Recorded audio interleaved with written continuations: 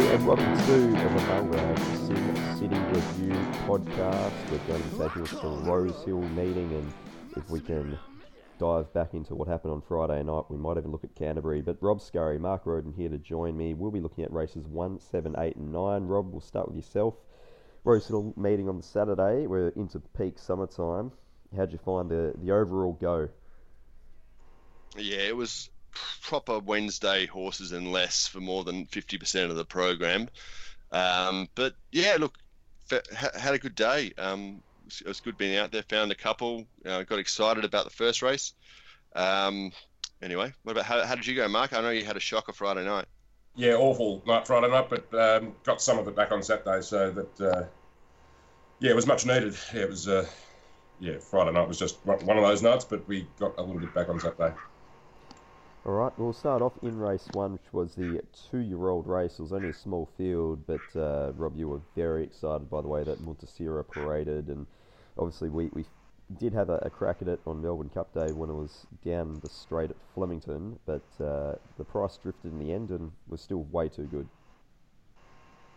Way too good. This is the best 2-year-old I've seen so far. Better than the Newcastle winner for Snowden, and better than the Gay horse that you found on Epsom Day, which I think is also pretty handy. Yeah, it's the best type I've seen. Just real pro. The Godolphin horse looked a little bit underdone. Nice enough type.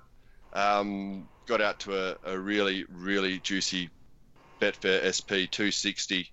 Yeah, I was super excited about this. Well, you would have heard an edge in my voice when we discussed the race, I reckon, Pete. Yeah, definitely.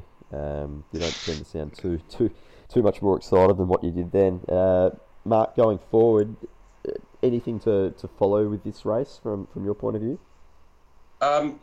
Look, it was super impressive, and it was pretty painless for you to watch. Rob, I didn't bet in the race, but really, small field, obviously, but it was really slow early speed, but the sections it's come home in suggest, there's definitely something there. So, I'm sure he'll be in discussions for all the big races coming up in the autumn. Yeah, in terms of the class, they went 7.1 lengths slow to the 600.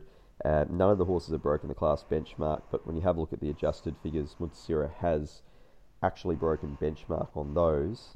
It was roughly 0.8 lengths off what it produced at Flemington, so very comparable, but given the slow tempo, it's really accelerated well through the line. Anyway, we will jump over to race 7. It was won by Rainier over 1,500 metres. Overall figure was particularly good for this event. And then in terms of the class, they've gone pretty even here. 0.9 lengths slow to the 600. None of the horses have broken the class benchmark. Mark, we'll start with yourself. Did you play in race 7? I did. I backed 3 horses in it, including the winner, fortunately. Sort of read the market trend correctly here. I thought Rainier had gone up favourite in the earlier markets, but looked a little bit short to me. But I thought it was Jay McDonald to Cathy, and I thought, well, the market's not going to be particularly strong on this one. It did get out to near $7 on Betfair, close to the jumps, which I thought made the horse worth backing. And as it turned out, she rode it perfect, and got there on a photo from Live and Free, who's clearly come back very well. I was also on Moss Trip, who never got on the track, and I saved on Invincible Gem, who raced on the pace and held on okay. But fortunately the price got out. I got the money, And a lucky photo, mate. Went past me at the 200, and I thought I'm cooked here. Yeah, I thought. I can't believe it won, to be honest. I thought it was going to, keep grinding away and just fall short, but just that last 10 metres, it stuck its head out. Beautiful thing. Yeah, Cathy on a drifter. She pinged it out. I liked it, and kind of, I thought, Kath, and I think Jack said to me something like, they've adjusted that into the price, and we got away with one. I was on Moss Trip again. This is the third time I've been on to this prep. Haven't made her pay. She's parading really well. Probably a total forgive run. Invincible Gem. What do we even do with Chris Lees at the moment? He's cold, isn't he? Ooh. Yeah, ice. Look, that the horse paraded really well. I think it's run pretty well. Did we discuss the class benchmark figures? How quick they've gone, Pete?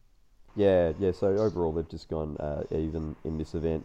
So pretty much bang on. All right.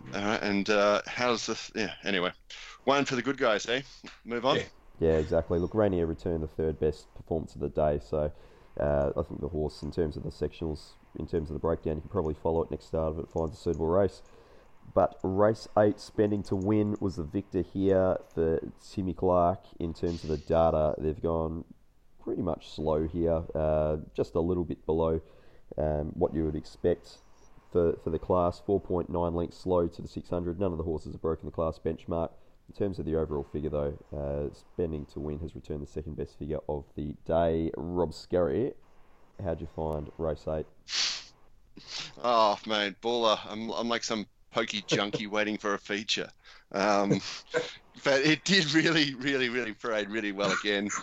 And yeah, maybe it just doesn't want to be a racehorse. It did a couple of things in the parade, which, you know, it's a bit strange.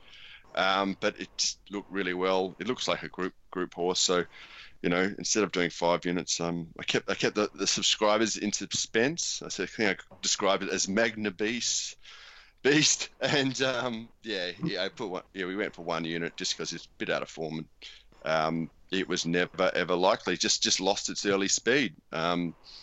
They've gone well here, but he couldn't cross a horse. I thought he would be able to. This is, I think Mark's alluded to, this is about his grade, and sort of 10 to 1 to Find Out did seem like a very, very exciting bet. I got a bit excited earlier in the week, had a couple of all ups into baller, but left with a ticket. Bonami looked really, really well again. Chauffeur as well. He could just be a little bit, I don't know, kinder in the mounting out. He looked at complete top, looked really, really well.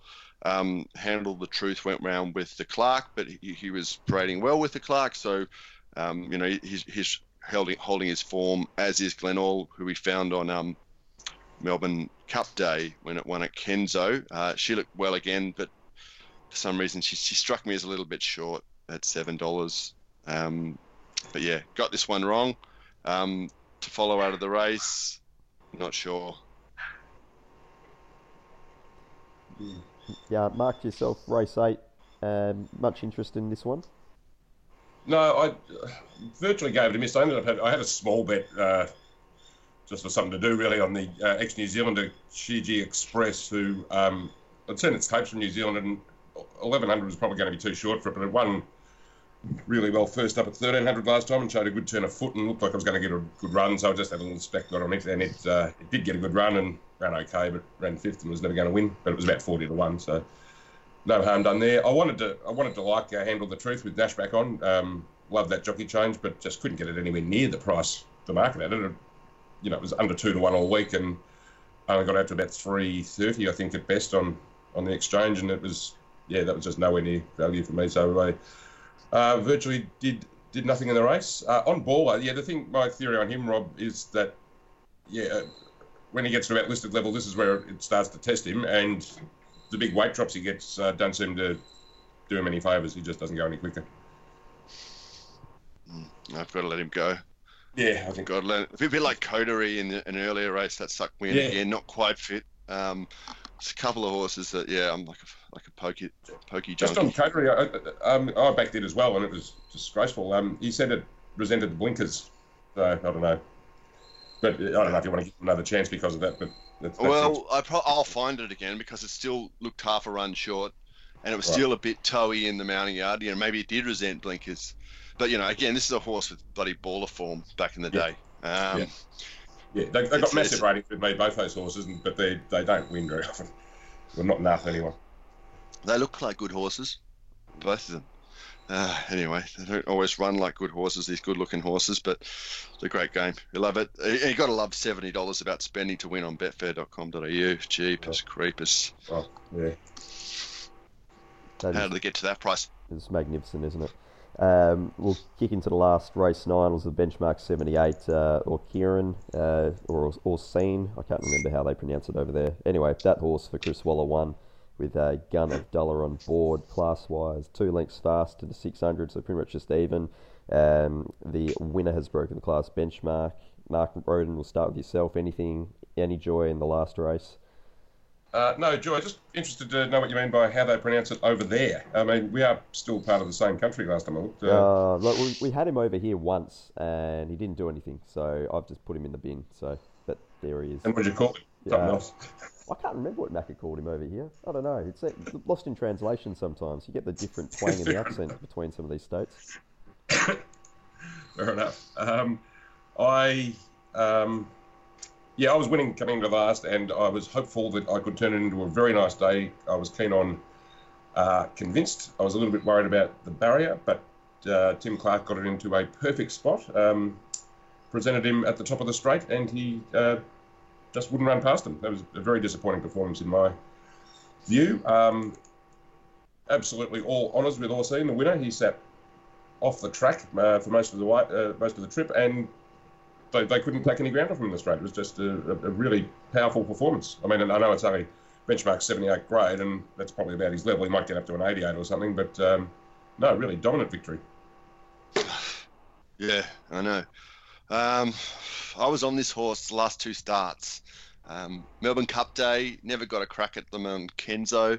A decent play each way. And then I followed him up at Rose Hill. It seemed at a big price again, and he ran huge. And it was like one of those races where how can he lose? But he's going to lose, and you're kind of watching. You can't look away. You can't lay off, and he got done on the line. And then he comes out Saturday. If I'd stayed home, I would have backed him. But he just looked sweaty to me. And he is already a bit of a sort of highly strung parader. And, he just didn't look anywhere near as good as Kenzo. So I let him go and fell into another bloody pokey feature horse for me is Strike Rock. Awful race. Awful. Yeah. These are really Wednesday horses. And on your Convinced, I'd say, good, expensive Snowden horse, but might be a cat, Mark. I think we've sort of talked about Waller Numbers and Snowden cats and Waller Numbers, Snowden cats. Yeah, exactly. Well, yeah. I mean, I just fell into him with he had good figures. He looked really well placed with 53.5 in this grade, and if he looks and reads like he has the potential to progress to better races, but he obviously doesn't have the desire for the contest. Well, I will say he can improve this prep. So, if he's at a same price down in grade, he's probably every chance of winning a race next week or two. A short backup, something like that. But yeah, really is a Wednesday race, and how Orsine's won without my money on it is it's just unfathomable. Friday, to Monday, what you do on it. But anyway, gotta love it. So who beat him at Rose Hill? It was got up inside him. What was it at the Wednesday meeting? Yeah, I know the Wednesday meeting. It was like 4 wide cast the trip, and he just bit similar to this run. Just kept grinding away, and he would have hit $1.20, and I fucking couldn't. I didn't hit the green up button. It just curses me. I had it going to win a bit of money, but so you move on. You just can't let these things haunt you, can you, Pete? No. You can't take them around with you. Yeah, it does you no good. I think no one wants to know. Bet and forget, I think, is the term. Yeah. Look, that's the overall meeting there. In terms of the top 3 performances on the card, Invictus Salute, Spending to Win, and Rainio round out the top 3 for puntingform.com.au. Mark Roden, do you have one horse to follow from this meeting going forward? One, not sure if it's next start, but some stage of this prep, there was one that did catch my eye. It was race 4, the 3 and 4 year old race. A mare called In Good Health, who sort of progressed from country to provincial races last preparation, was tried over ground, ended up winning over 1850. Then they ran her in the Queensland Oaks at the end of her prep. She did no good, but she's come back running 3rd in a really fast time for this class, behind Jen Rules and Alison of Tuffy here. It's been beaten 3 lengths, but worked at home really well, and obviously the way they raced her last prep suggests that getting up around 1,800 metres, 2,000 later on is going to be a go, and I reckon she can probably win certainly in the metropolitan area, or maybe even on a Saturday after that trip later on this prep. Okay. Rob, for yourself, do you have one that you're just eyeballing for now? Look, Muntasira, obviously it's got a bit of a get-back pattern, but I'll be following that. And maybe something from Friday night in the first, Lilium, we've got at Canterbury. I'll be interested where she goes. She looked a bit underdone to me. Okay, very good. Mark Roden, for the week ahead for Winning Edge Investments and Champion Bets, what are you up to?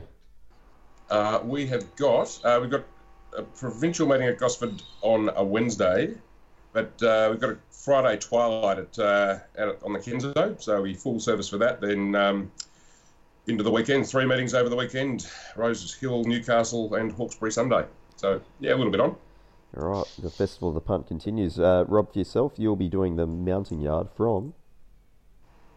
Well, I'm not sure, mate. Like, I've got my 10-year-old's birthday on Saturday, so I'm not going to Rose Hill. Yep. Just hearing about that twilight meeting's got me a little bit excited. There's a chance I'll get out for a bit of that, and then I'll be likely back in a fortnight's time do the Canterbury Randwick double.